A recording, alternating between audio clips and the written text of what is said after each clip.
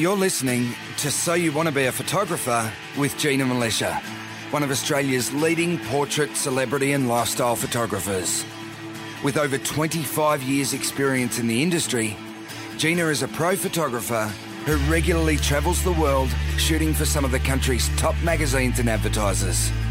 She is author of 4 best-selling books on photography, runs workshops and mentors aspiring photographers all around the world. In conversation with journalist, interviewer and budding amateur photographer Valerie Khoo, Gina reveals what it takes to build a successful photography business, provides a sneak peek into life behind the lens, and talks about her tips and techniques to get the perfect shot. Hello everyone and welcome to episode 132 of So You Want to Be a Photographer. My name's Valerie Khoo and I'm here with Gina Militia. How are you, Gina? I'm great, Val. How are you going? I'm good. I've been busy, but I'm looking forward to getting stuck into this snapshot, which is, of course, one of our mini-sodes that we have in between our regular programming. And today we're talking about how to nail focus on a portrait and where to find assistance. Yeah. Now, the first one in particular is very, very interesting to me because as you well know, Gina, this is one of my problems. Yes. I don't seem to, even though the person is not even running or moving, they're just standing there and they're fairly still. For some reason, I do have a tendency not to nail the focus on portraits. And of course, yes, I'm also interested in where to find assistance. It might be a while before I need to do that, but I know that a lot of our listeners could definitely be in a position where they're ready to find assistance as well. So let's start with how to nail focus on a portrait. I believe this was inspired by a post in the Facebook group.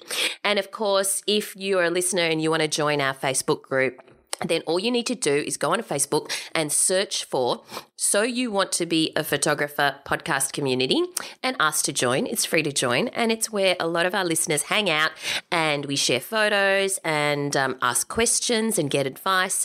And it's a great nurturing group to hang out with other like-minded people. So what is this post about that inspired this topic, Gina? So firstly, Val, when you talk about not being able to get the focus, you're not alone. This is a problem that many new photographers share, and I know I struggled with focus for a long, long time. So hopefully we can help a lot of people with this post. And because this is a snapshot, if you want more detail about nailing focus, head to check out EP 130 Sharpshooter in the podcast archives, and we do cover a lot of the other reasons why your focus might be off as well. So that's a really good episode to get into. But Danette Zach sent in episode 130 isn't about shot.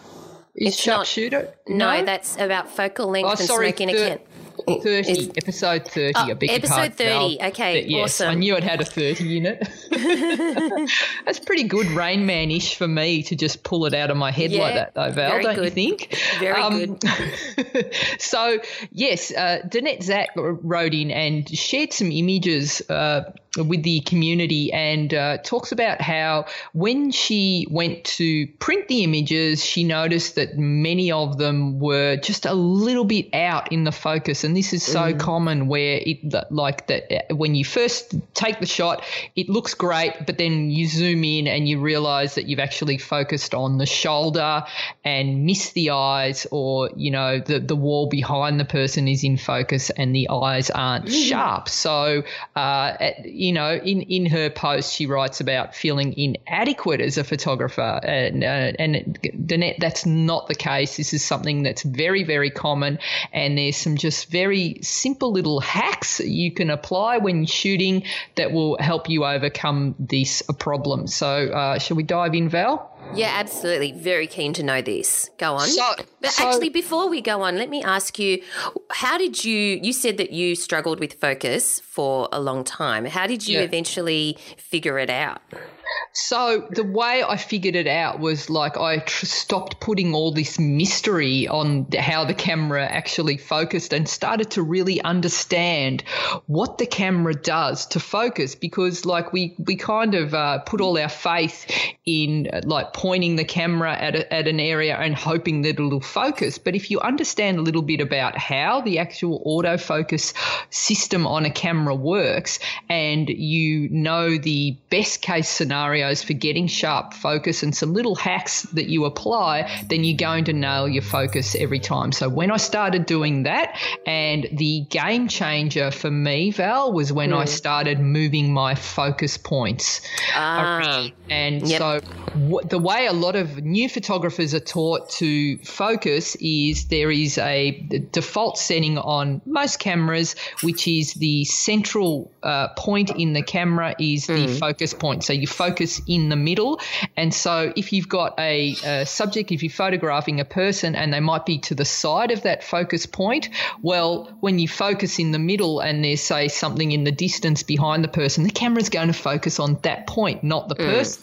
And so that's when the frustration comes in, especially when you're shooting very shallow depth of field. So a lot of photographers are taught early on that if you want to get the person off to the side in focus, what you do is you move the center point over the person's face, get your focus, and then recompose and shoot. So you lightly depress the shutter, get your focus, and then recompose your image and shoot. And that's called the focus and recompose technique. Now, that's what most people are taught. That's what most people are taught. Now, this is a really good technique if you're shooting static objects that might not move slightly. But when you're shooting people, you've got to remember that the person standing there isn't always going to stay completely rigid in that spot, and they might move forward or back slightly. They might be talking, and especially if you're shooting a very shallow depth of field, the person could move slightly, and you focused on their nose rather than their eye, or the focal plane that you thought is where their eye was has actually shifted because the person's moved. So it's not an entirely accurate way of doing it, and the best way to do it is to select single shot focus, AF, and move the focus point over the place that you want in focus. And so there's a really simple way to do that, and that's by changing to an AF point selection. So most DSLR cameras give you the option of doing that. So you've either got the option to select the AF point yourself, or you hand over the controls to the camera, Hans, who controls the camera, and give the camera the option of automatic selection. So when you've got automatic selection, all the focus points in the camera are available, and the camera will decide where you want to shoot. But how does the camera know what you want in focus? Is what I don't understand. So you're saying, okay, camera, this is the scene that I'm photographing. There may or may not be a person there. Some of the smarter cameras have face detection, but you could have a mural behind your person which has a face on it, and the camera will select that. So my suggestion is every camera is slightly different, but you want to go into AF point selection. So look it up, and there's lots of forums online with your particular model of camera that'll walk you through how to do it. Now, if you are fairly new to your camera or fairly new to photography and you've just discovered it recently, you may or may not know that this is actually an option, that you don't have to just go to that little central focus point. If you change your setting, you will find that there are, up to, say, 16, sometimes even more, dots 52. On your, or 52, dots on your screen, and any one of those dots on your screen spreads through the entire horizontal viewfinder can be a focal point, and you can adjust which dot is your focal point. So the exact dot over that person's eye or whatever is something you can choose. So definitely go look it up and see whether your camera has this function, because I have met countless hobby photographers who this was news to them. This was news to them.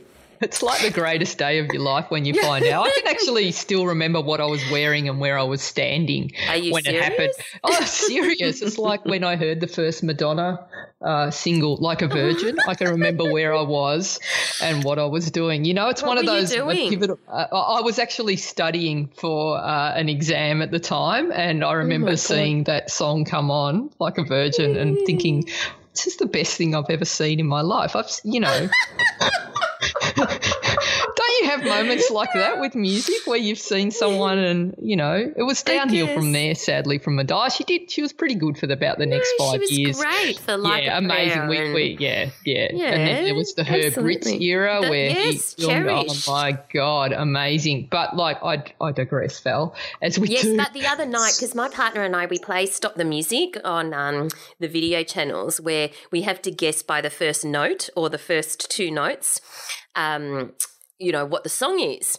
And the other night it flashed on the screen and the note hadn't even started, and I just went, Cherish Madonna, because you could just recognise the video. Herb Ritts lighting in the video immediately. And so I won Stop the Music that night. Thank you, Herb Ritts.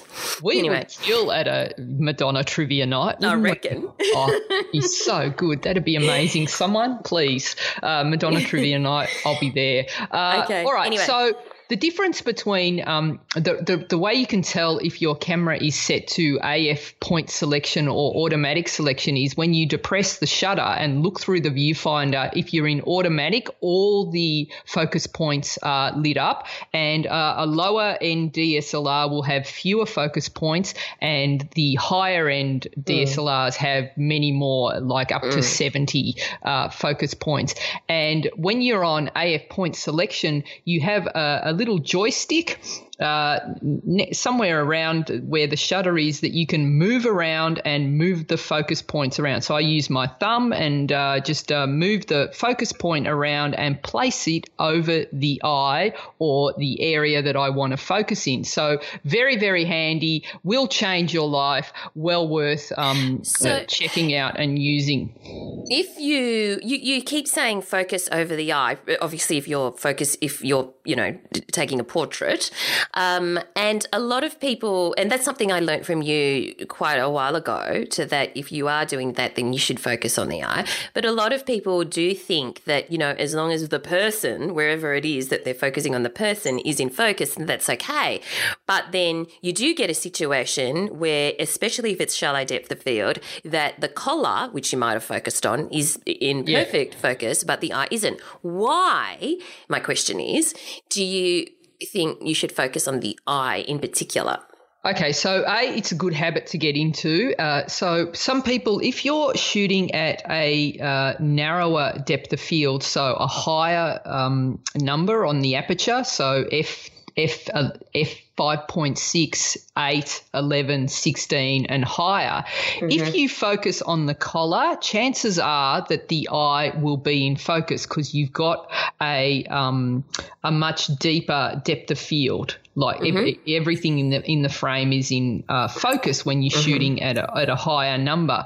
But if you're shooting at a wider aperture, shallower depth of field, chances are that even if you're shooting with a long lens at f5.6, the focus point is going to start to drop off a little bit beyond where the collar is. So by the time it gets to the eye is going to be out of focus. And here's where a lot of new photographers get into trouble. Like everyone wants to shoot with that beautiful shallow depth of field. So they'll get their first fast lens and it'll be like maybe the nifty 50, which is at like 1.8. They'll want to shoot at 1.8 because they get that beautiful bokeh blurry background, and they forget to focus on the eyes. They'll just place the focus point somewhere on the body, and what happens is the eyes are going to be out of focus. So my advice to start with is going back to the peeling potatoes protocol. So it's basically when you're learning to do a new activity, don't put yourself under pressure. Let's get the hang of the camera first and get the hang of composing and focusing first. So I recommend that when you're just starting out, maybe and shooting portraits, start at a higher f-stop. So say 5.6 or f8, and just like nail the focus to start with. And when you're getting comfortable and you feel more comfortable moving the focus points around, then slowly drop your aperture back a bit. So if it's a really important shot, it's not the time to be shooting at f1.2. I have very fast lenses, and if I know I have to get the shot, this is not the time for me, even with nearly 30 years experience, to shoot at 1.2, because I know I'm not going to get the focus every time. And if you want to nail the shot, you need to go up slightly higher in f-stop to make sure that you absolutely are going to get it. A couple of other things. So that's the peeling potato protocol. Learn to peel the potatoes first before you go on to making the filet mignon, Val. So start with narrow apertures. Work off a tripod. That's going to help you keep your focus locked in. So when you're starting on, work with a tripod or support yourself in some way so you're not moving around as much. Always focus over the eyes. Enable your single point focus selection, and look for the light that indicates that you have locked onto that point. So be aware of what's going on in the screen. I know there's a lot of lights and things happening when you're first learning to shoot, a lot going on, but that's one thing that I'm still to this day looking for, that little AF that I'm locked on, that little light goes on to tell me that I am locked on. Some cameras will also have a little beep, which is really annoying, but it's a really good thing to help train you as you're starting out. You hear that beep, you know you're locked on. So that's sort of comforting as well. The camera's telling you you're locked on. The other thing, there is a couple of things that bamboozles the camera's autofocus. And so shooting very brightly backlit areas are going to confuse the camera, because the way that the camera's AF focus system works is it looks for contrast to focus. So it's looking for areas of contrast. So if you've got a very bright backlit area, the camera's going to struggle to find an area to lock onto, and that's where you get that searching going on. So try and look for nicely, brightly lit subjects to start off with, and that's going to help you nail your focus as well. So once you've got the hang of AF focus points on narrower apertures, try opening up to a wider aperture and have a play around with that. And as you get better, and your confidence improves, then you can start sort of really testing out the system and again, shooting wide open. On that note, lenses at full zoom and wide open are not going to be as sharp as shooting. So if you've got a 70 to 200, sort of stick around. Don't go to full 200, because it's not going to be as sharp as shooting around 150 or 175. So restrict going to full zoom, and also a lens wide open is not going to be as sharp as maybe 2 stops down. That tends to be the sweet spot in most lenses. So if your widest aperture is, say, 2.8, then maybe start at 5.6. It's going to be slightly sharper until you get the hang of it, until you work out these techniques. But if you've got 70 to 200 and you're shooting at 200, but maybe you're shooting at f22, is that safer? So again, f22 is the other extreme on the lens. So either ends of the lens are not going to be as sharp as 2 stops down from the end and 2 stops up from the widest open. So like sort of avoiding the extremes of lenses is also going to help. And again, we're talking several B's, pippies here, Valerie, as a accurate measurement. But when you're trying to really nail focus, these things make all the difference. So like, there may be people saying, well, I shoot at 200 all the time and I shoot wide open, and I do, and I can get it sharp. But if you want to get if it's you want to get absolute sharp, and you want everything in your favor, then these are things to avoid and think about, because like those, if you're shooting a billboard. Added up, like they add up, Valerie. Several pippies make it. Like we don't want to know what it makes. It's okay. Thanks. The other thing that may help if your eyesight is, and let's face it, I don't think anyone has 20/20 vision anymore with, staring at screens all day long. I think everyone's eyes are deteriorating. So what can really help you see as well is just by using the diopter on a camera, which is a little dial next to the viewfinder that you can change the strength of that dial. It's just like putting glasses on your camera, so you can dial that in, and it'll help you see a bit better. Little diopter on the side of the viewpiece might be a help.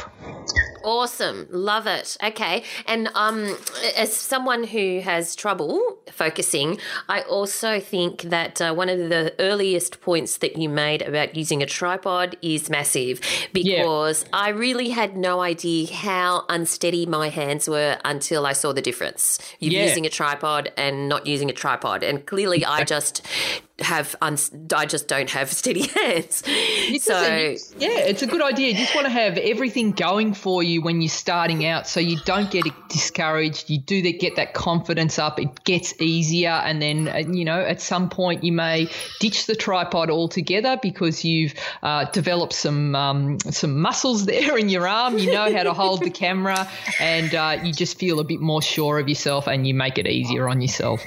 Or you end up like me and overcompensate with 5,000 tripods. Exactly. All right. Yes. All right. So let's move on then to what's our next topic? Where to find assistance. Yeah. So Mandy Miller writes that she's keen to build up a small network of people who I can reach out to on an ad hoc basis. I'm going to contact some local schools that teach photography, but I don't think there are any geographical close. So any tips on where do you find assistance? And this is a great question, and I think it's a really good thing to have as much help as you can when you're shooting, because it's just good to have an extra set of eyes. It's good to have someone else helping you carry the gear, so you'll think about bringing more gear. It's great to have someone to hold the reflector, or if you're shooting with daylight, and it's also good to have someone holding a light and helping you with all that. So, and I think assistants are worth their weight in gold, and I love all mine dearly. They're just such a huge help to me. So you can start slowly here. If you're just starting out, an assistant can range in price from free to or a slab, which is the Aussie way to pay free, or a six-pack. And that is a slab of beer, as in a case of beer. Or a six-pack. Yes. So they can start for free. There are lots of photographers who you may think that you're only starting out, but someone who has never done any photography as well, to them you look like that they could learn something from you. So it's a good idea to start with maybe students who are studying photography. I've had great success by using uni students who are not necessarily photographers, but just looking for some sort of paid work. So often when I'm traveling, I might find that, like the hotel where I'm staying in, I might ask if they've got a couple of uni students that can help out when I'm doing a shoot. So I've got my main assistant, and I might have another couple of others just to help. So do you mean they're not photography students, but they're just helping out. So they're carrying things. Yeah, so there's also friends. A lot of people in the Facebook group talk about bringing their spouses along to shoots. I'd do this with caution because you can end with someone just driving off and you're left at the location because I would not take my partner on a shoot. Because you bring all the arguments with you on the location. The way you looked at me then, did that mean you didn't like what I heard what you were saying. I can read your mind, and then you have a full-blown argument in front. It's not cool, really. To the more experienced, where you've got a professional assistance, and they do exist, and they're amazing, and they often come with a full kit of extra bits of gear. They might have their own lighting. They have local knowledge, and they're amazing. So they range from $0 to maybe $500 a day, I think, is the most I've paid. So in order to find some more experienced photographers, and you can find experienced assistants, of all different levels. So there's like lugger, which is someone who carries gear but doesn't do much more than that, to someone who has a little bit of photography knowledge, so might be able to set up lights and use them. And then there's a more experienced to digital operator, who is someone who can manage all your files for you,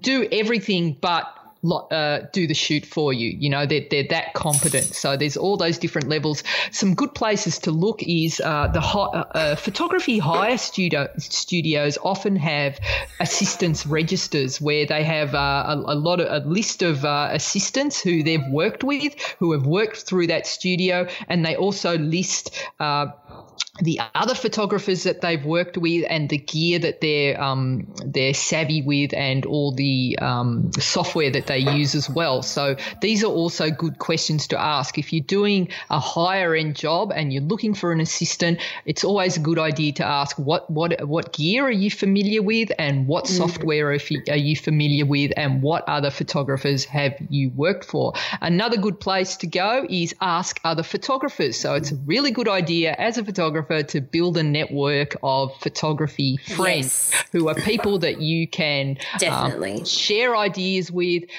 get help with. We're all in this together. The industry is big enough. We're not competing with each other. We should support each other. Many of the photographers in Australia that should on paper are rivals are actually some of my best friends, and we often call each other up and ask each other for advice. And if I'm ever at a pinch, I will call any of them and I'm like, can you recommend a couple of assistants? This is the job I'm doing. And they'll say, okay, well, David'd be great for that, or Tony or Steve, or, you know, they've always got names like that in Australia. So no, Jono, Jono, Miko, and Steve-O. So it's always a good idea to ask for references as well. And just because an assistant is charging a higher rate doesn't mean that he's going to be better than an assistant that's charging a lower rate. So ask lots of questions and see if you can find out if they have mentioned other photographers that these people have worked with. It's a good idea to give that other photographer a call and say, hey, Dave says he's worked with you. Do you think he'd be good for this sort of job? And they'll either say, yeah, he's amazing, or like, you know, well, maybe not for that. He's better at this sort of thing. So information is power. So the other one is, did I mention Facebook groups? There are many photography Facebook groups that you could also look for assistance. I know in the podcast community, many of the photographers in that community have found assistance within the community and assisted each other, yes. And they've assisted each other, yes. So which is fantastic. There's a couple of several great teams going on there at the moment, which makes me really happy to see. Yep. So there you go, Val. I love it. That's a fantastic snapshot this week, Gina. Really, really useful. And I'm sure that listeners are going to get a lot out of both topics as well. So just remember, everyone, head on over to GinaMilicia.com. That's MILICIA, and sign up to Gina's awesome newsletter, which comes out every fortnight and is packed full of fantastic stuff. And the newsletter subscribers are always the first to know about any new ideas or courses or offers or, you know, just resources, and importantly, regular free Lightroom presets, which are only available for free to newsletter subscribers of Gina's newsletter. So make sure you head on over and sign up there. In the meantime, Gina, apart from your website, where can we find you online? So Gina Milicia, at Gina Milicia on Twitter, at Gina Milicia on Instagram, and I'm on Pinterest as well, Gina Milicia, and you can find me on YouTube as well. Guess what? That's called, Val? Gina Milicia. Of course, Gina is spelt the regular way, Gina, Milicia, MILICIA. Excellent. And you'll find me at Valerie Khoo, that's KHOO, on Twitter and Instagram. And both Gina and I are always in the Facebook group as well. So make sure you connect with us there. All right. That's it for this week's Snapshot. We look forward to chatting to you again next time. Thanks, guys. Thanks for listening to So You Want to Be a Photographer. For more information, free resources, and Gina's regular newsletter on everything you need to know to become a successful photographer, visit ginamilitia.com.